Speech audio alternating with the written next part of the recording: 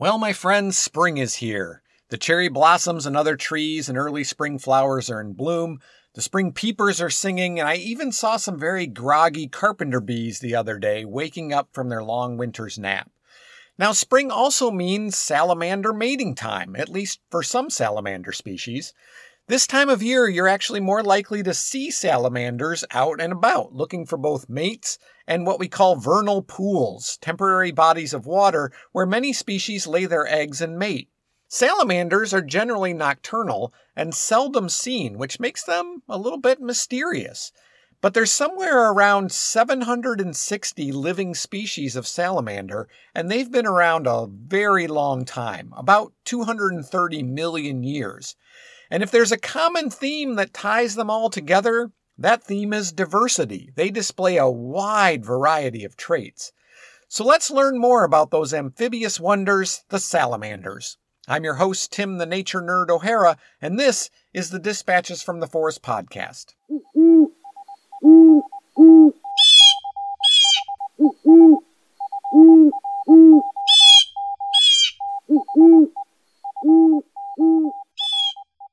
Salamanders look like lizards, but they're amphibians. They have stout bodies, blunt heads, long tails, and usually, but not always, 4 relatively short legs that project out at right angles to their bodies. Their skin lacks scales, and it's usually smooth to the touch. But other than body shape, there's a lot of variability and exceptions between different salamander species. The skin of newts, a type of salamander, can be velvety or warty and wet to the touch. Salamanders can be drab or brightly colored, and they display a variety of patterns, including stripes, bars, spots, blotches, and dots. Cave-dwelling salamanders can lack pigmentation altogether and have a translucent pink or a pearlescent appearance. Male newts become dramatically colored during the breeding season, but generally speaking, darker, more drab colors help camouflage the salamander. Bright colors advertise to predators that the salamander is, at best, bad tasting, and at worst, toxic. Glands on the head, back, and tail of some species can produce secretions that are repellent or even poisonous. Some salamander toxins can be especially potent. The rough-skinned newt, found in the Pacific Northwest from Alaska to Northern California, produces a neurotoxin called tetrodotoxin, the most toxic non-protein substance known. This is the same poison found in pufferfish. You know, those ones that can kill you if the chef doesn't prepare it right. Handling the newts can cause some minor skin irritation, but ingesting even a small amount can be potentially deadly. Research has shown that fish, frogs, reptiles, birds, and mammals are all susceptible to this salamander's toxic secretions. And yes, that includes humans. In 1979, a 29-year-old Oregon man died after eating a rough-skinned newt. And in 1979, that wasn't even a TikTok challenge.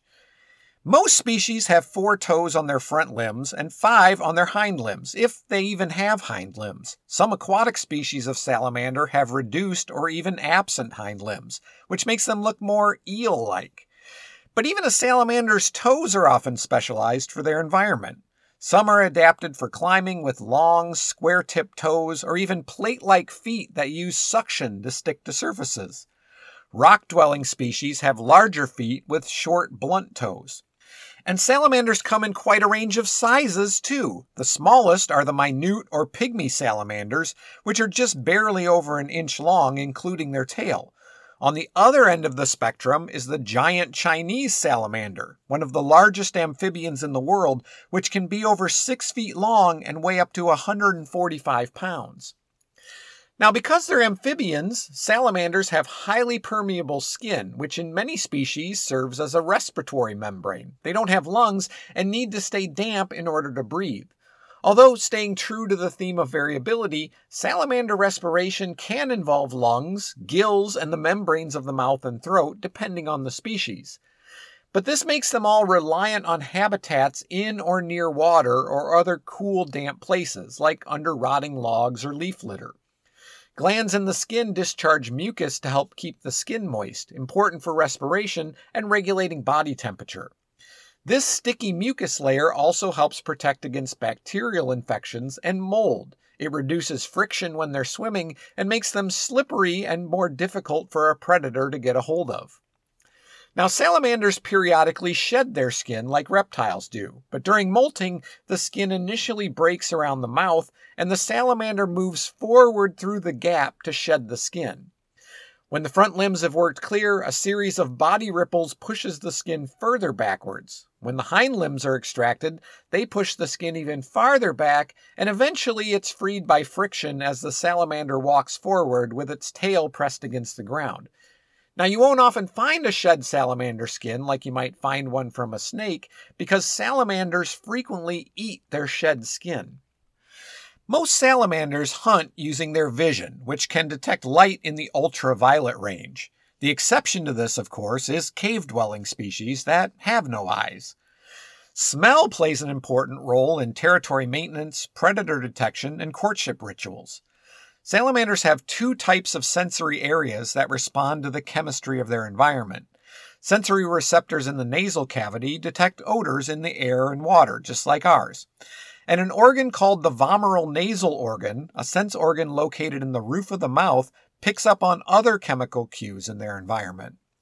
On a bit of a side note, because it's interesting, in addition to salamanders, all snakes and lizards have a vomeral nasal organ. Other animals that have one include ungulates, hooved animals like deer, and cats. Ever see a cat sniffing something then come away with its mouth partly open? That's the cat activating its vomeral nasal organ. This response is technically called the Flehmen response, spelled F-L-E-H-M-E-N, or Flemening. After, someone named Flehmen, I assume, but it didn't seem important enough for me to really look much further into it. But it directs inhaled compounds into the vomeral nasal organ. After finding the scent, the animal will raise its head, wrinkle its nose, and lift its lips, and it actually briefly stops breathing. Now, salamanders typically lay eggs in water and have aquatic larvae, but there's great variation in their life cycles too. Species living in harsh environments can reproduce while still in their larval state. Some salamander species are fully aquatic throughout their lives, others take to the water intermittently, and some are entirely terrestrial as adults. Red-bellied newts are terrestrial as juveniles and largely aquatic as adults. In temperate regions, salamander reproduction is seasonal, and they migrate to breeding grounds in the springtime. Males usually arrive first and, in some instances, set up territories. In most species, the sexes look alike, so they use olfactory and tactile cues to help identify potential mates. Pheromones play an important part in this process, which is where the vomeral nasal organ becomes important. These pheromones can be produced by the abdominal gland in males and by the cloacal glands and skin of both sexes. Most, but again not all, salamanders mate in water, and fertilization occurs via indirect sperm transfer. With this type of fertilization, the male deposits a spermatophore on the ground or in the water, depending on the species, which the female then picks up with her vent. Often there's an elaborate courtship ritual involved in this process. Now, some species might engage in direct sperm transfer or external fertilization like frogs, where the male releases sperm onto an egg mass. And just to continue with the theme of variety, there's also 3 different types of egg depositation.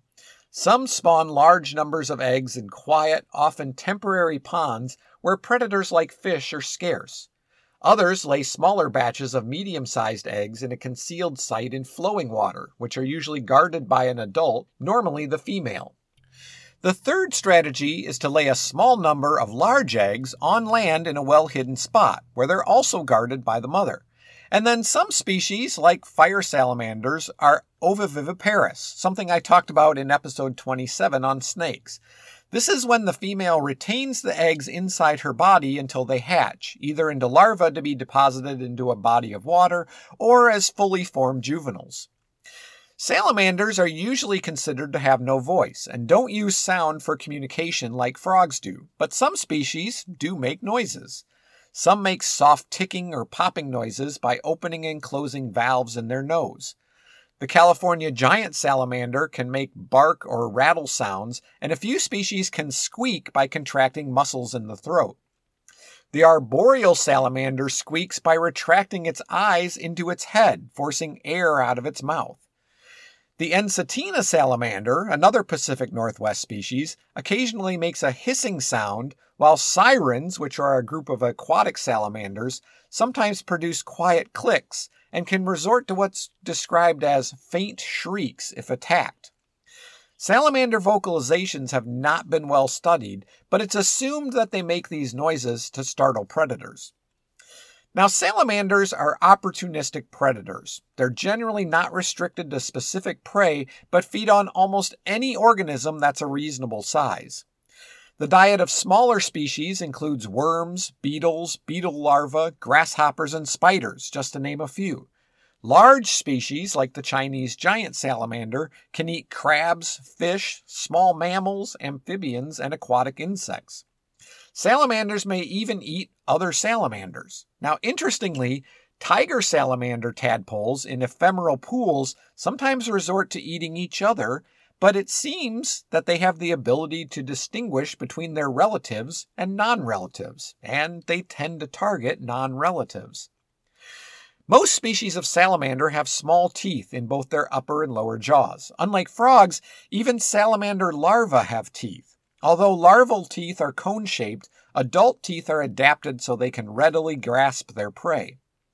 Aquatic salamanders capture their prey with their teeth, then proceed to toss their head while quickly drawing water in and out of their mouth while snapping their jaws. Terrestrial salamanders catch prey by flicking their sticky tongue out in a move that takes less than half a second. The stickiness of their tongue comes from mucus secretions from glands on the roof of the mouth and in the tip of the tongue itself. To catch prey this way, the salamander positions itself with its snout close to the prey. Its mouth will gape open widely, the lower jaw remains stationary, and the tongue bulges and changes shape as it shoots forward. The tongue has a central depression, and the rim of this depression collapses inward on the target as it is struck, trapping the prey in a mucus-laden trough. The tongue is then retracted and the mouth closed. Large or resistant prey is held by the teeth while repeated protrusions and retractions of the tongue draw it in. Swallowing involves alternating contraction and relaxation of the throat muscles and is assisted by depressing the eyeballs into the roof of the mouth. Now, some species take even this a step further. If you listened to the last episode, you might remember me talking about the hyoid bone in woodpeckers and how it acts as a seatbelt for their brains. In some species of salamander, muscles surrounding the hyoid bone contract to store elastic energy in springy connective tissue. This energy will actually shoot the hyoid bone out of the mouth, giving the tongue an extra bit of reach. Muscles originating in the pelvic region that connect to the tongue are used to reel the tongue and the hyoid bone back into their original positions. Some salamander species use what's called tail autonomy to escape predators. When attacked by a predator, the tail drops off and continues to wiggle around for a little while the salamander either runs away or stays still enough not to be noticed, while the predator is distracted by its zombie tail. I've witnessed tail autonomy with skinks here at Dispatches HQ, and it's both fascinating and a little bit disturbing. The tail regrows with time, and in fact, salamanders can regenerate other complex tissues, including limbs and the lens or the retina of their eye. Within only a few weeks of losing part of a limb, a salamander perfectly reforms the missing structure. Researchers have been trying to determine the conditions required for the growth of new limbs and hope that this regeneration could be applied to humans using stem cells. If the process involved in forming new tissue can be reverse engineered into humans, it might be possible to heal injuries involving the spinal cord or the brain, repair damaged organs, and reduce scarring after surgery. Interestingly, salamanders appear in mythology throughout history. Many of these myths associate salamanders with fire, probably because many salamanders are found inside rotting logs. If the log was put into a fire, the salamander would attempt to escape, leading to the belief that salamanders were actually created from the flames. Early travelers to China were shown garments supposedly woven from salamander hair or wool, which of course you now know they don't have. This cloth was completely undamaged by fire, but these garments were actually woven from asbestos. The milky-colored mucus produced by salamanders when frightened also gave rise to the idea that salamanders could withstand heat and even put out fires. And newts were often associated with witchcraft, even before Monty Python.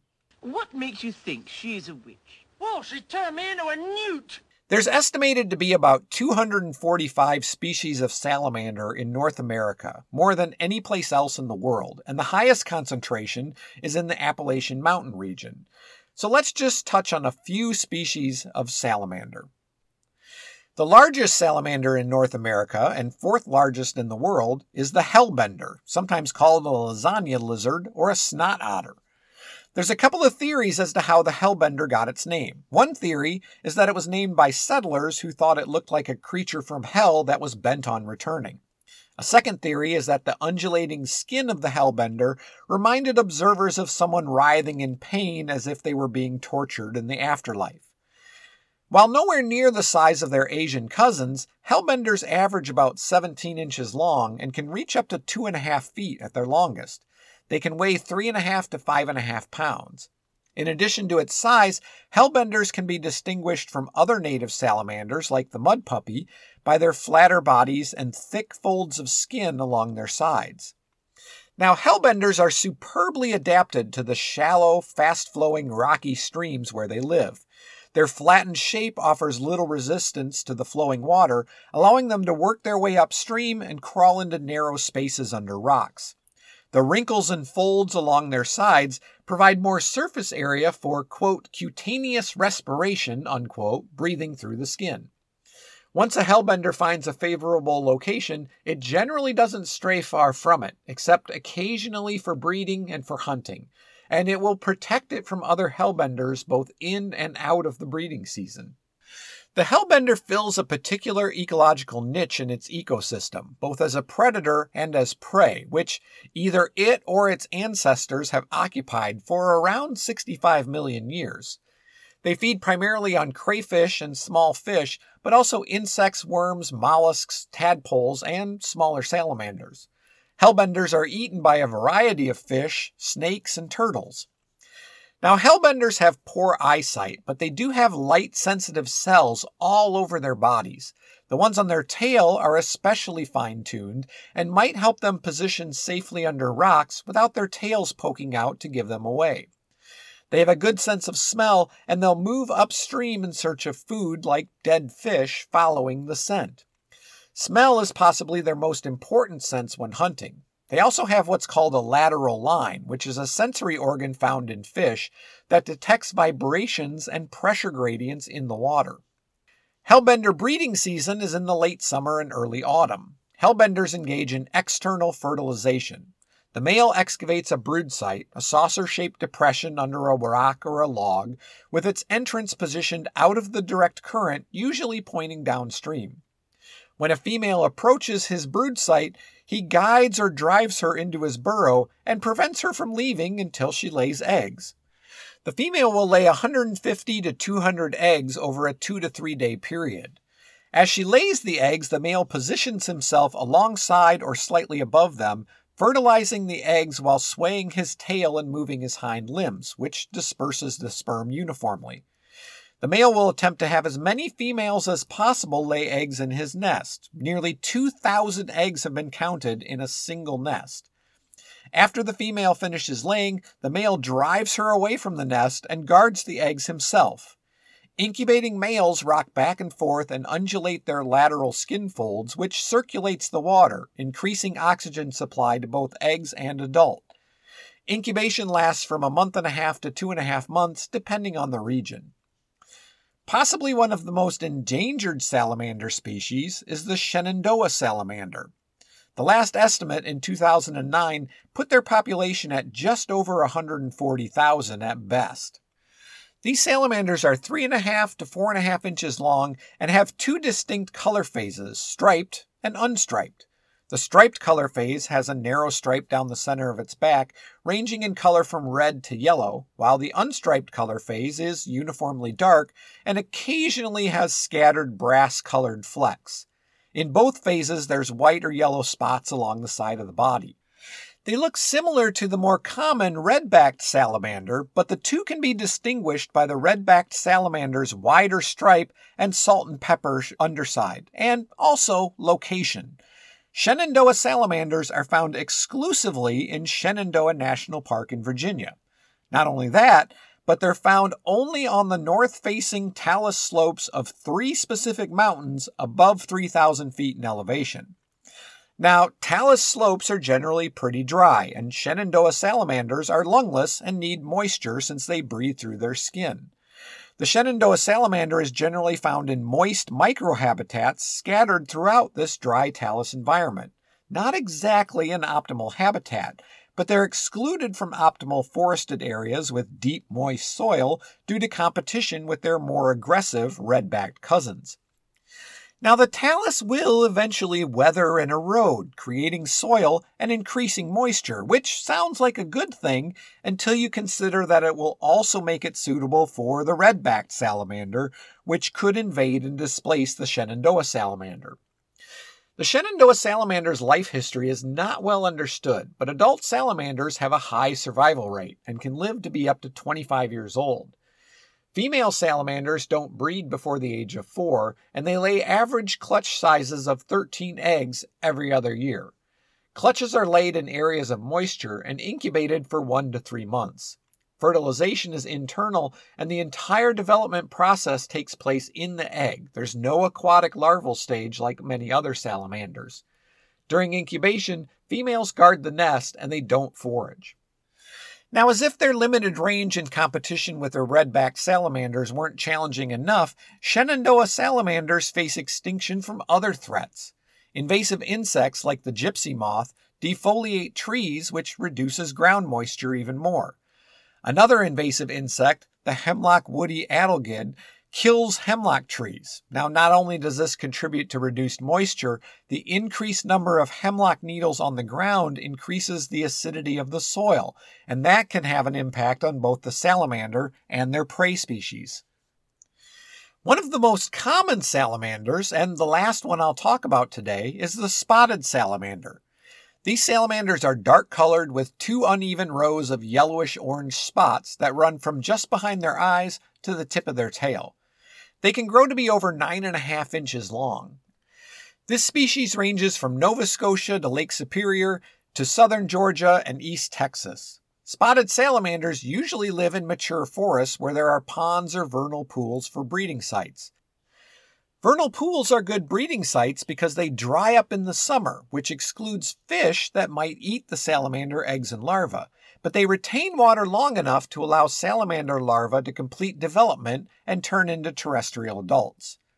Spotted salamanders are fossorial, which is a fancy word meaning they spend most of their time underground. They rarely come above ground, except maybe after a rain or when they're foraging and breeding. During the winter, they brumate underground, and they're not seen again until breeding season, which usually begins in March. During the majority of the year, spotted salamanders live under leaves, rotting logs, or in burrows in deciduous forests. But in the springtime, when the temperature rises and the moisture level is high, the salamanders make an abrupt migration to their annual breeding ponds. In just one night, hundreds to thousands of salamanders might make the trip to their ponds for mating.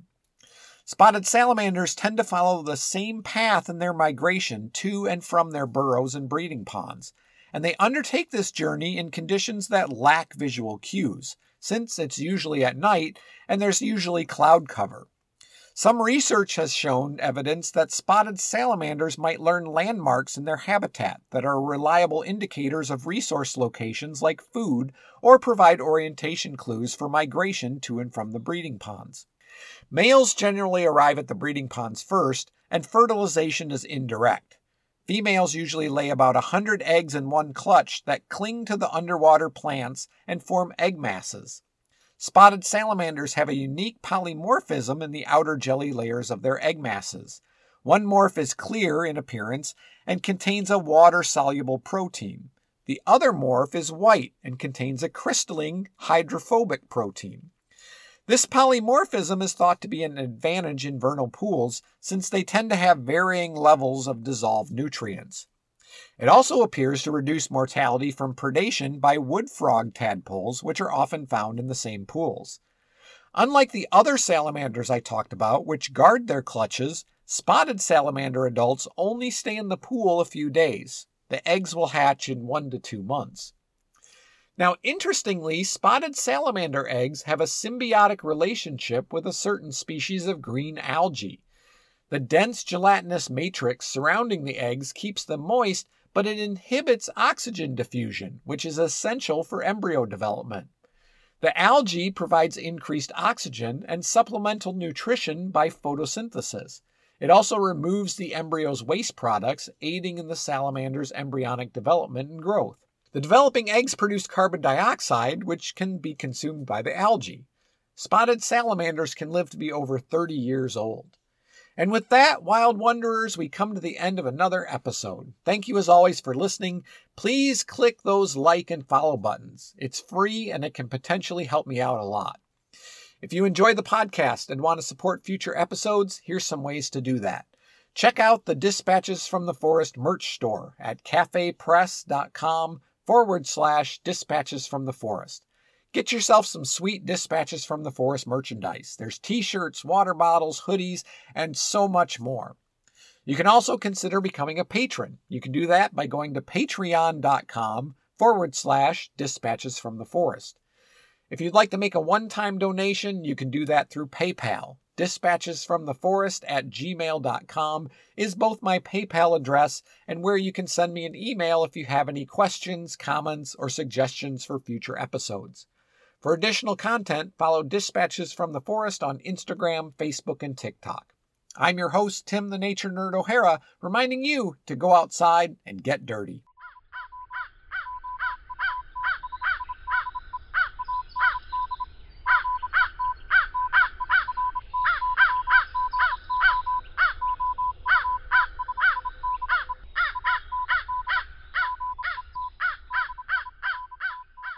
The Dispatches from the Forest podcast is a production of Dispatches from the Forest and may not be used or rebroadcast whole or in part without express written permission.